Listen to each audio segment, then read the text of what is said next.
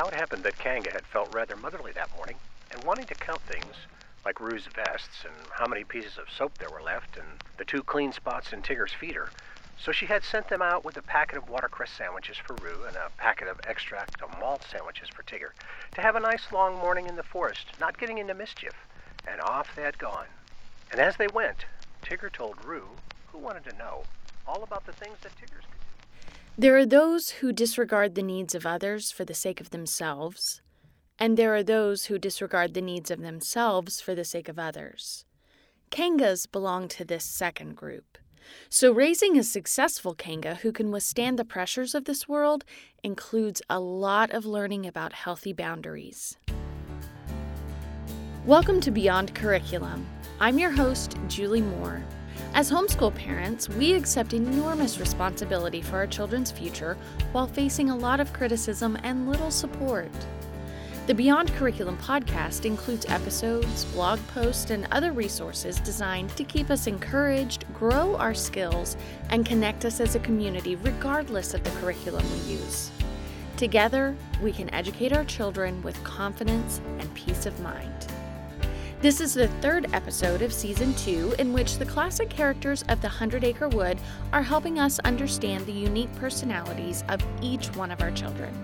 So be sure to listen to episodes 10 and 11 if this is your first time joining the podcast. Today we're meeting Kanga, commercial-free thanks to patrons just like you who support the show with a contribution starting as low as $2 a month.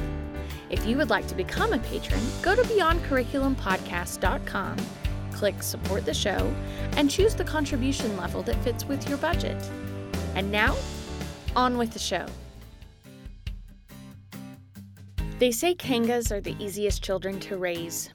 Maybe that's true, maybe it's not. For you, like all parents, her childhood has been something of a roller coaster with its own unique ups and downs. From the beginning, Kanga has mostly been a happy, talkative little person who always wants to be with people. As soon as she can toddle around, she wants to help you with chores. Her playtime imitates real life with dress up and pretend, mimicking real circumstances like a little grown-up. It was easy to prepare her for the new baby coming into the family. You found one of your favorite childhood little golden books at an antique mall, Baby Dear, by Esther and Eloise Wilkin. You plan to thwart the horror stories of new baby jealousy by reading this book to Kanga almost daily. She studied the beautifully illustrated pages of a little girl just like herself who took care of her precious baby doll just like Mommy took care of the new baby. And when Kanga's baby sister arrived, she took it all in stride. She was a great big sister. And just like the little storybook, she played the role of little Mommy brilliantly. Smooth sailing. But just a few weeks later, you were shocked to see Kanga's nurturing side get way out of hand. As life returned to normal and you started getting the hang of a new routine, Kanga also returned to her usual bubbly, talkative self. In fact, she's so bubbly and talkative that sometimes you wonder if it's your imagination or if your ears are actually tired from taking in the nonstop noise machine that is your sweet little Kanga. Thankfully, lunchtime comes to the rescue. While Kanga is eating, you get baby down for a nap. You know this one is probably just a cat nap, so you hold your breath as you gently transfer the baby into a little bouncy bed that sits in the floor of the living room. Kanga finishes her lunch and you pull up a VeggieTales episode to keep her entertained as you enjoy some quasi-alone time with your own lunch, still in eyesight of your littles in the living room. You get lost in some thought in your tired postpartum brain when all of a sudden you realize what your eyes are witnessing. Kanga is standing in the middle of the floor with her new baby sister dangling in a toddler-sized bear hug. Kanga locks eyes with you and is suddenly aware of the look of horror on your face. She freezes mid-stride. And now you face a moment of decision. If you rush her, Kanga will likely drop her baby sister. But if you don't get there quickly enough, Kanga will likely drop her baby sister. You try to split the difference, but to no avail. A split second before you're within reach, Kanga opens her arms and takes a step back as if attempting to reverse her decision to move her sister. Thankfully, Kanga is not much taller than the baby, who falls just an inch or two to the ground, bumps her little bottom, and falls back onto the carpeted floor. Bumping her head ever so slightly causes her to startle and cry, but not out of true pain. Still, it's all too much for you to take. You scoop baby up and hug her close as you sit on the floor and burst into tears. Kanga still stands, frozen, eyes wide with concern, trying to explain that baby sister couldn't see the TV. And that's when you realize that raising this sweet, loving, tender-hearted Kanga may be more of a challenge than you originally anticipated. These toddler scenes are very different from rabbits. So if this sounds closer to your experience, you may be the mom of a Kanga. Kangas are fairly common, making up about 16% of the population. To return to our playground analogy, if there are 10 kids on the playground, there's a very good chance at least one of them is a Kanga. Can you spot her? Or him? Kangas are twice as likely to be girls as boys, but there are boy Kangas too. All Kangas are unique. Your Kanga may not demonstrate all of the characteristics mentioned today, or may not demonstrate them to the same degree of intensity. But if your child really is a Kanga, most of what you hear should sound quite familiar. One thing stands out with Kangas. It's what they're known for, their natural ability and drive to take care of others. It comes from their preferred way to interact with the world through feelings. It's like they come pre-installed with an emotional barometer that allows them to read what everyone around them wants and feels and expects. Kangas are all too driven to meet those needs. It is their greatest asset and their biggest liability all at the same time. Hi, I'm Christy, and I'm the mom of 2 Kangas. Kangas tend to be very pleasant children. They are fun to interact with. They tend to want to be very cooperative with you as a parent. But when you tell them no to things, instead of being the child that gets in your face and says, I'm not going to cooperate with you, they're the child that says, okay, but then doesn't do it. So that ends up being an interesting aspect when you're raising and disciplining these children, is following up, finding out if they did what they said they were going to do, and then following through with discipline, even in the face of a very pleasant, smiling child. I'm an owl, and as an owl parent, I am really good at finding the obstacles and the problems. They want you to be excited about their ideas and see the potential. But as an owl, I tend to think, okay, that's a great idea, but here's 10 obstacles that might get in the way. Let's make a plan for how we're going to handle those obstacles. Or let's decide if that idea is really something we can pull off before we jump into it. Any conflict we ever had in life was about that. You need to realize the different approaches that they're taking and not rain on their parade too early, because they think that you are not for them when you show them problems or obstacles to their ideas. It was really important that they feel like I like them. Another thing I learned, they really like to include other people. They tended to make friendships with a broader base of friends, and their friendships were very important to them. Sometimes they were torn between who to please, whether I should please my friend, whether I should please my parents. If you have a more passive Kanga, they might have a friend that wants to jump in and kind of make decisions for them, which is kind of comfortable for a Kanga, but not always healthy. So when your Kanga has a friend that maybe isn't the best influence, it becomes kind of a delicate situation to navigate. Because they are so loyal to their friends, they really don't want to hurt or offend their friend. So you need to tread carefully on that, give a lot of compliments to the friend, talk about the good qualities that they have, and you can understand why they like them, and maybe compliment them on what a good friend they've been to this person, but then kind of coaching them through which decisions they're responsible for, which decisions their friends are responsible for. And that doesn't mean that anybody is good or bad, but they have to be able to find some ways to make some boundaries in their relationships. Homeschooling Kanga just kind of happens. She's not necessarily motivated by the accumulation of knowledge, but she is motivated to be with you. And if that means doing schoolwork, then she's happy to comply. To her, it's just a different way to play together. But she's a little slow to warm up to this new game. It seems to have a lot of boring rules to follow. For example, rote memorization, not so much fun. Math, not so much fun, unless it connects to people somehow, cooking, party planning, things like that. Writing a paragraph even has rules. Kanga likes to make the page look pretty as she writes. Words written in gray pencil, evenly spaced and sized, always starting at the left of the page, are boring. She prefers different colored pencils and varied sizes of certain words for emphasis.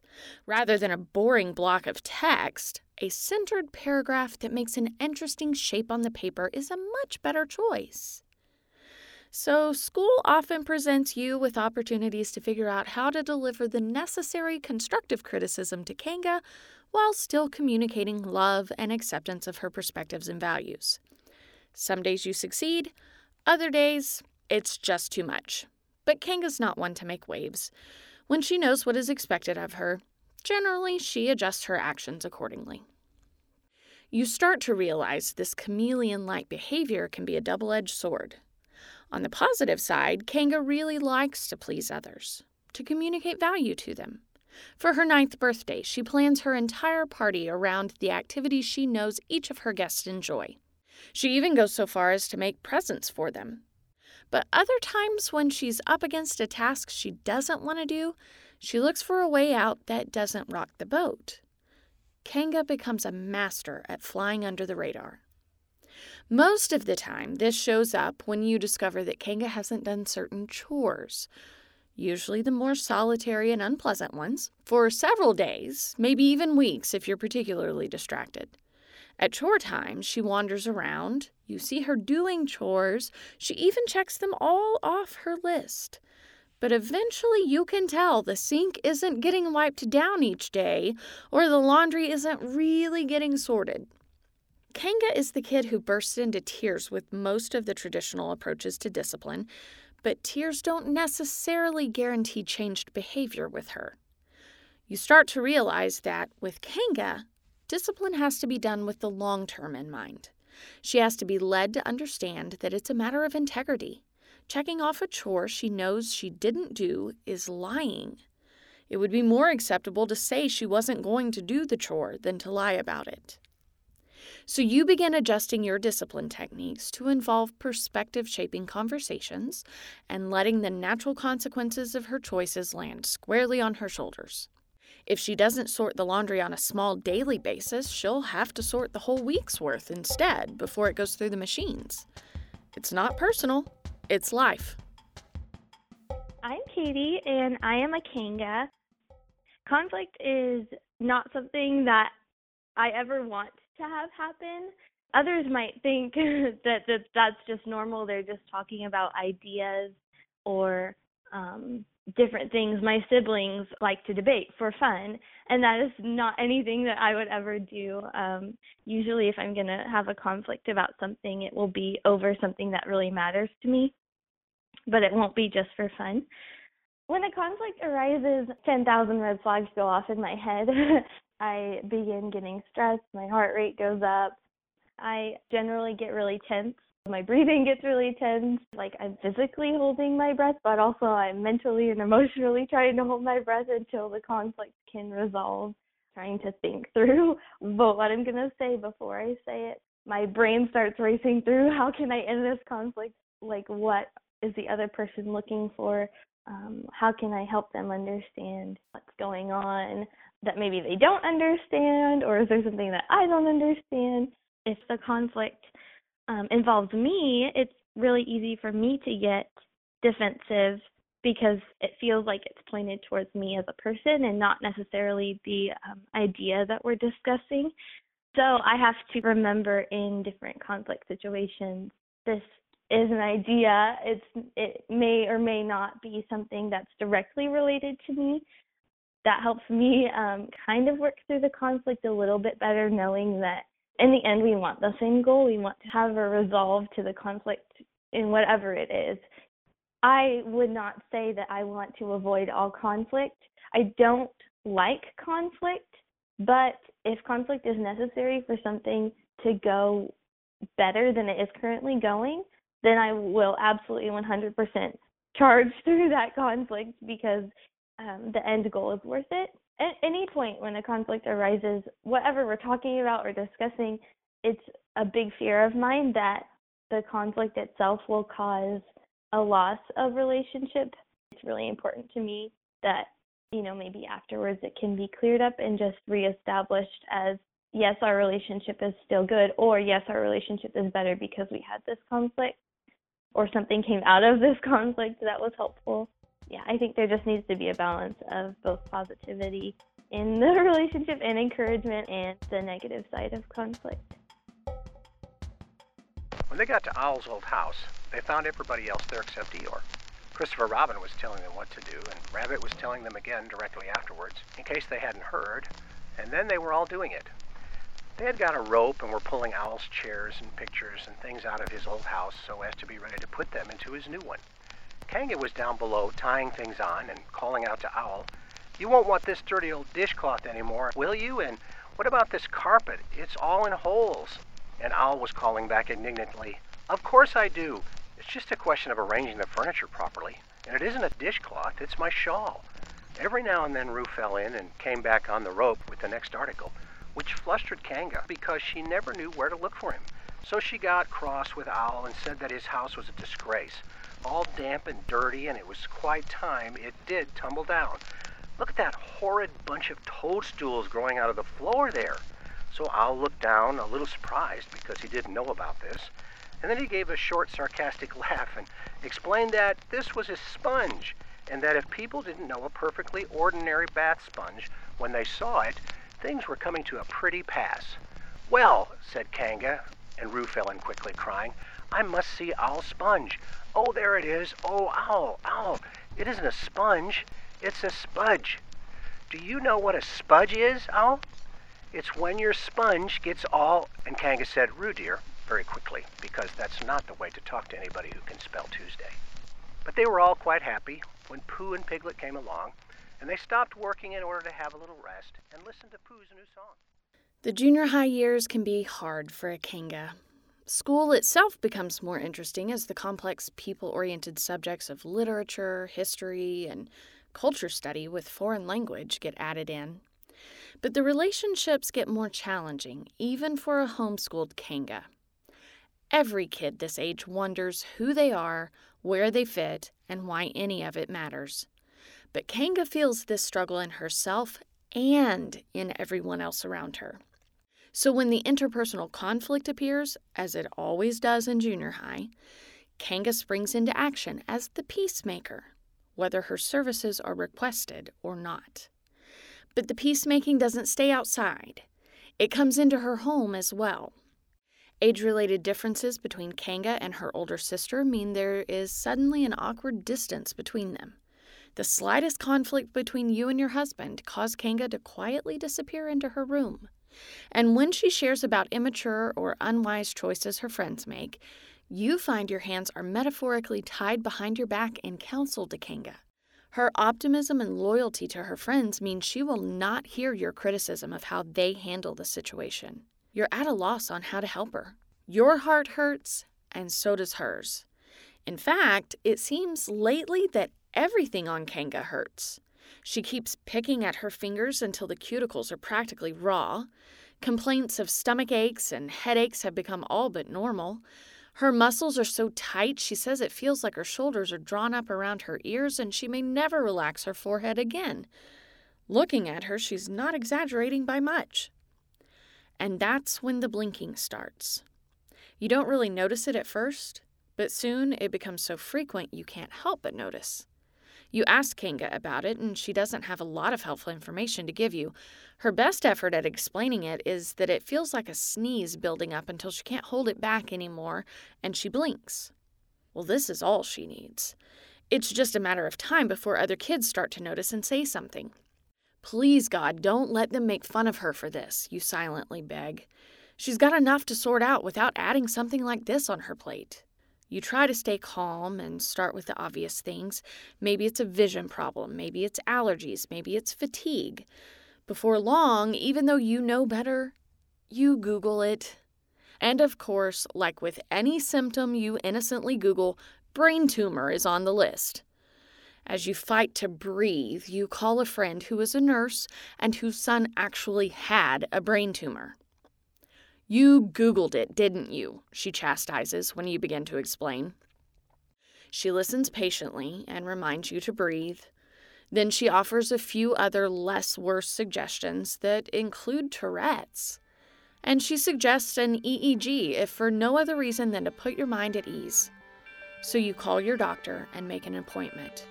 And you try to keep breathing. I'm Joshua. I am a Kanga. Both of the other men in our family are very objective, logical, fact-driven, and although they do have emotions, they are not as quick to show them. I think for a great deal of my childhood, that caused me to think that men have less emotions. Men show less emotions. A real strong man doesn't cry, doesn't get upset, doesn't show emotion, may have them and may open them up to the people that he cares most about, but shouldn't and doesn't show a lot of emotion. And I, looking at myself, could very easily see I show a lot of emotion. I have a lot of emotion, and I'm pretty quick to let it out. And of course, that's something that I've had to work on, because you do need to have some boundaries, especially growing up with Jonathan, who absolutely will open up about his emotions in the right time to the right people, but from my perspective frequently was just able to compartmentalize things and get stuff done and be task-oriented and not feel too much about it. And so every time that I would get upset about something, especially if it was around him, he would be very confused and sometimes a little bit critical of my opening up about my emotions, and I would feel self-critical because I'm thinking, okay, I'm weak and unable to handle my emotions like a real man should. In the last few years, I've been able to identify, especially because I have close friends that are high feelers, I've been able to see, okay, no, there is actually a way for me to be a man, not a, feminine man, but an actual man, but also have feelings and show them. That's more to do with me than it is to do with Jonathan or with any other rabbit, but when that's my example, that takes some translating. Thankfully, the EEG shows that nothing is medically wrong. Stress is the culprit. So you roll up your sleeves and get to work making some strategic adjustments at home. For starters, you crack down on the criticism and stiff-arming that is happening between Kanga and her sister. You help Kanga understand that the distance between them is temporary. There's just a huge difference between a 6th grader and a freshman. Before long, they'll be right back to being best friends like they have been before. And you try to watch how you're responding to conflict around you. After all, Kanga is a sponge. Your conflict is her conflict, whether you realize it in the moment or not. All of this helps Kanga. Before long, the blinking stops and emotional balance is restored. And then the high school years come in with a new wave of exciting opportunities and stressful challenges. This time, however, it's not so directly related to relationships. It seems to have a lot more to do with busyness. Kanga has her normal academic load, along with church commitments. She still functions as the peacemaker in most of her relationships, but she seems to be handling that a little more wisely. To the regular teenage stuff, she adds a part-time job, volunteering in the children's ministry at church on Sunday mornings, and plenty of babysitting gigs. Everyone loves Kanga. She's so sweet and encouraging and dependable, and the more she delivers, the more the requests come rolling in. Before long, Kanga's schedule is packed. You know because you're usually the one to drive her everywhere. Even if you weren't, you can see her calendar. Everyone in your family shares their Google Calendar with each other, and Kanga's is booked. Before long, you notice a change in Kanga. She's quiet, She stays in her room a lot more on the rare occasion she's home. But then she starts snapping at people. She's easily irritated with her siblings over minor offenses. She even shows a short fuse with you on occasion. And when you're helping her debrief instances of personal conflict with a friend or sibling, you notice that she seems to have a dark, jaded stance toward them and their motives. Your people-loving, upbeat, optimistic Kanga is no longer thinking the best of others. Something is wrong. So you go in for the heart-to-heart conversation that is long overdue. You know that if you're going to get anywhere with her, you need to do a lot of listening, ask plenty of questions, and make very few statements. The last thing Kanga needs is to feel judged for the way she's managing life. She needs to think and evaluate and judge herself, and she needs you to reflect it to her from her own words. So you start with a simple, "It seems like you may be worn out. Can you tell me what all is going on?" And then you settle in and listen. Kanga picks a place to start. You suspect it's the area that has most of her attention right now, which could mean it's the thing she's most worried about, or it could mean that it's the thing that just happened most recently. So you don't jump into solution mode over that one issue. That's not the real problem. You keep listening. Before long, you find out the toll Kanga's overbooked schedule is taking. She's not getting enough sleep, sometimes forgetting to eat, barely meeting deadlines, and has almost no downtime. When she does have the rare hour or two with nothing scheduled, she's so exhausted all she's doing is vegging on Netflix. People keep changing the scope of their requests of her, and she keeps scrambling to keep up. She knows she's dropping her chores when things get really crazy, and she feels bad about that. There have even been a couple of reprimands at work because her normally stellar performance seems to be slipping. She just can't keep it all together. But she's good at hiding it from most people, so they keep asking her to do more, and she doesn't know how to make it stop. Or if she should make it stop. She thinks she just needs to try a little harder. In the moment, as the request comes, Kanga legitimately sees a way to accomplish what is being asked. She can work a little later, or get up a little earlier. She can do with a little less me time, or postpone a personal project just a little longer. After all, Kanga has been taught that selfishness is wrong, opportunities are inconvenient, and sacrifice for the good of others is noble. So even though she's frying, she says yes, and resolves to soldier on a little further. As you listen, you start to connect the dots. Kanga believes her value comes from what she does for others. Not part of her value, her entire value. As with most teenagers, Kanga's thinking is simplistic and short-term. You can see she needs some intentional training in healthy boundaries that support the complexities of life. She needs to know that she's valuable simply because she is made and loved by God. She has needs too, and it is completely appropriate to consider them, even to ask others to help meet them. Though the analogy has been misused to justify selfishness, it still stands. If a plane is losing altitude, passengers are to put their own oxygen mask on first before helping others. And Kanga has just about run out of her own oxygen. She needs to stop and breathe. Hi, I'm Jonathan Moore. I'm actually one of the rabbits that appeared in the rabbit episode, and I am the brother of Joshua, who is a Kanga. Kangas have such a sensitive read on themselves and on other people. They'll notice things or they'll pick up on things that as a rabbit, I just don't even see them. And so that leads to conclusions and actions on their part that seem illogical at the time, but whenever you actually talk, you get a much broader perspective on the emotional aspect of the situation. What this tends to look like in a brother relationship is I will express emotion about a particular topic. And whenever I say emotion, I mean very, very minimal. And because of Joshua's sensitivity to that, he will assume that I am feeling a whole lot more than what I'm letting on. And that's because that's what he does. The emotion that you get from a Kanga is not the same level that they are actually feeling. The way that I've heard Joshua describe it is basically, whatever it is that he's emoting, you can multiply that by a factor of 10, and that is actually the true emotion that they are feeling.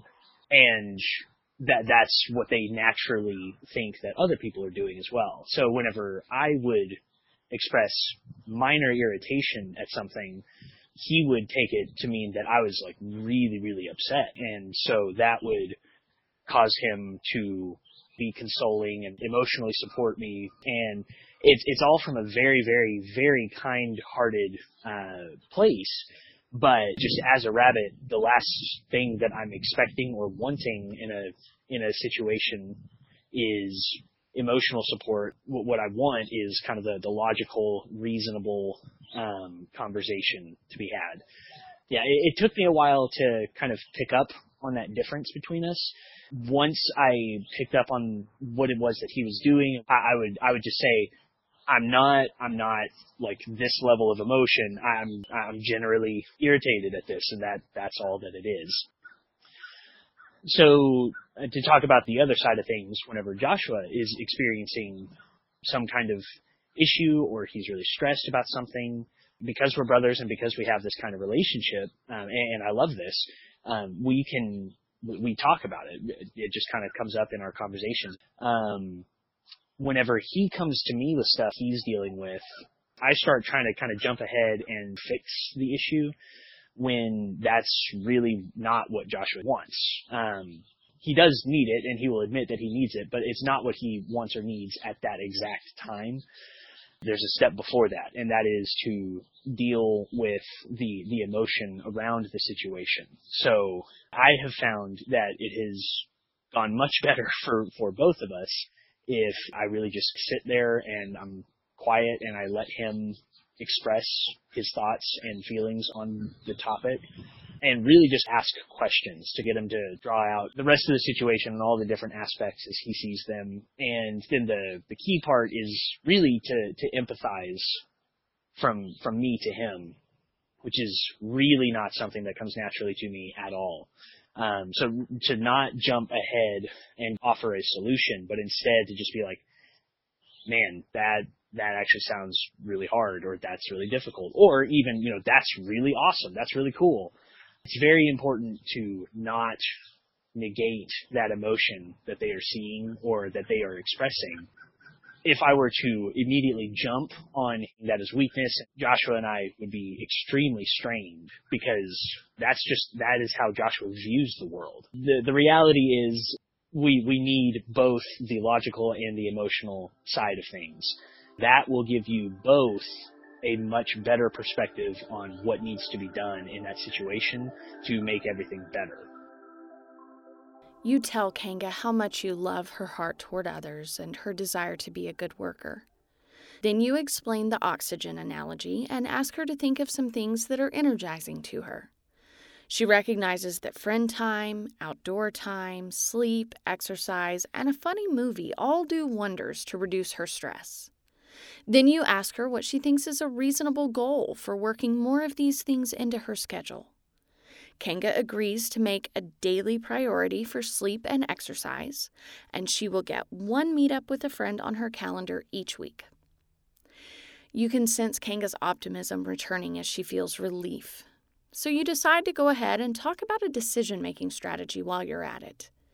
You suspect that the real problem Kanga has when someone asks her to help or serve or contribute to their pet cause is that she can tell what they want her to say.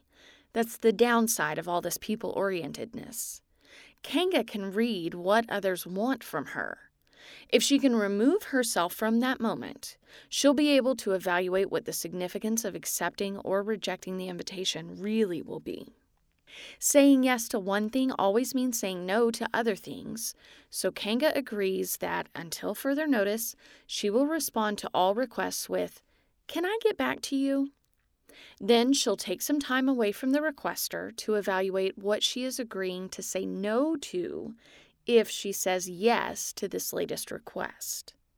You also help her understand that she's not bound to only yes or no answers. She can look for other options. She may need to say no to the original request with a counteroffer of what she can do to help. My name is Kaylee, and I'm a Kanga.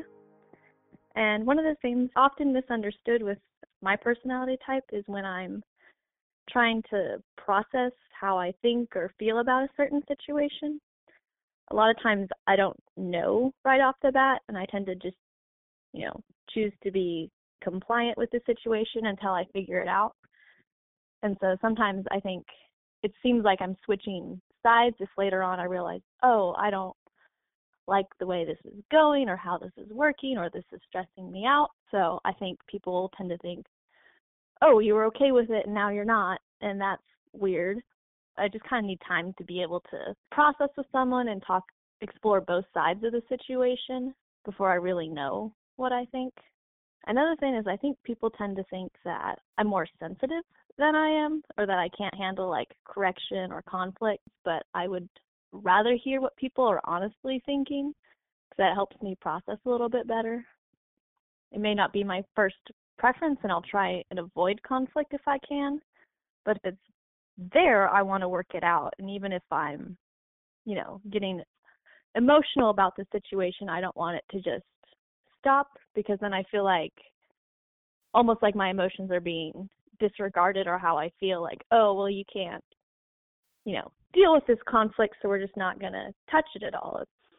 So whenever conflict does arise, if I do show any emotion or even tears, it doesn't necessarily mean that I'm not able to move forward with the conflict. I'm not always trying to get a reaction or a response out of the other person.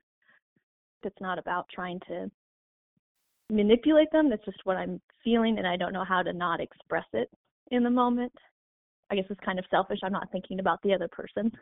I'm just thinking about what I'm feeling. I do actually need some resolution to the situation, and I know that conflict is how we get there, so I'd rather it be worked through to the end. It's hard to parent a generous, tender-hearted child. We all err to extremes, and in this case, it's easy to either shut the emotion down or wrap them up in Charmin to protect them from the world. But that's not what Kangas really need. Kangas navigate the external world by reading the feelings and motives of others. They'll take care of the benefits of this superpower, but they need your help dealing with their kryptonite. The good news is, it's amazing how quickly Kanga can process through and bounce back from her emotions with just a little help from a trusted friend or parent. So hang in there and train your Kanga to be wise and capable of withstanding the pressures of this world. We need Kangas whose hearts stay generous because their boundaries are effective. When the two go hand in hand, Kangas deliver what people need so this world will be a better place for us all tomorrow. There are teachers, counselors, salespeople, managers, caretakers, coordinators, and storytellers.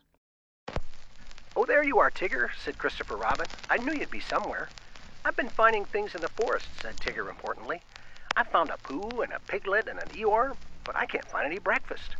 "Oh, well then, Kanga can give you some breakfast." So they went into Kanga's house, and when Roo had said, "Hello, Pooh," and "Hello, Piglet" once, and "Hello, Tigger" twice, because he had never said it before and it sounded funny, they told Kanga what they wanted, and Kanga said very kindly, "Well, look in my cupboard, Tigger dear, and see what you'd like," because she knew at once that however big Tigger seemed to be, he wanted as much kindness as Roo. "Shall I look too?" said Pooh, who was beginning to feel a little 11 o'clock-ish.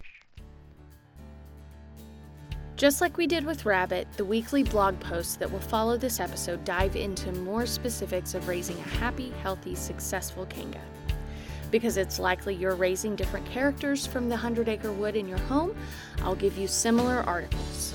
So we'll explore topics like how to correct Kanga effectively, school subjects no Kanga should miss, and which careers Kangas rock. I'll also have an infographic of a parent's guide to Kanga, which is a one-sheet reminder on how to train an extroverted feeler. Download it, print it off, and post it on your fridge or bulletin board for helpful reminders as you're working with your Kanga. So follow me on Instagram at Beyond Curriculum Podcast to see the latest posts and resources available to you. Special thanks to the Kangas and their loved ones who contributed to this episode: Christy Knuckles, Katie Gale, Joshua Moore, Jonathan Moore, and Kaylee Knuckles. A.A. Milne's Winnie the Pooh story excerpts were narrated by John Strapazon. Original music was provided by Jeff Moore, who also produced the episode. Do you have a free-spirited, in-the-moment, hands-on learner? They might be a Tigger. We'll meet this bouncy ball of energy next as we continue our journey through the 100-Acre Wood. I'm your host, Julie Moore, and I'll see you next time on Beyond Curriculum.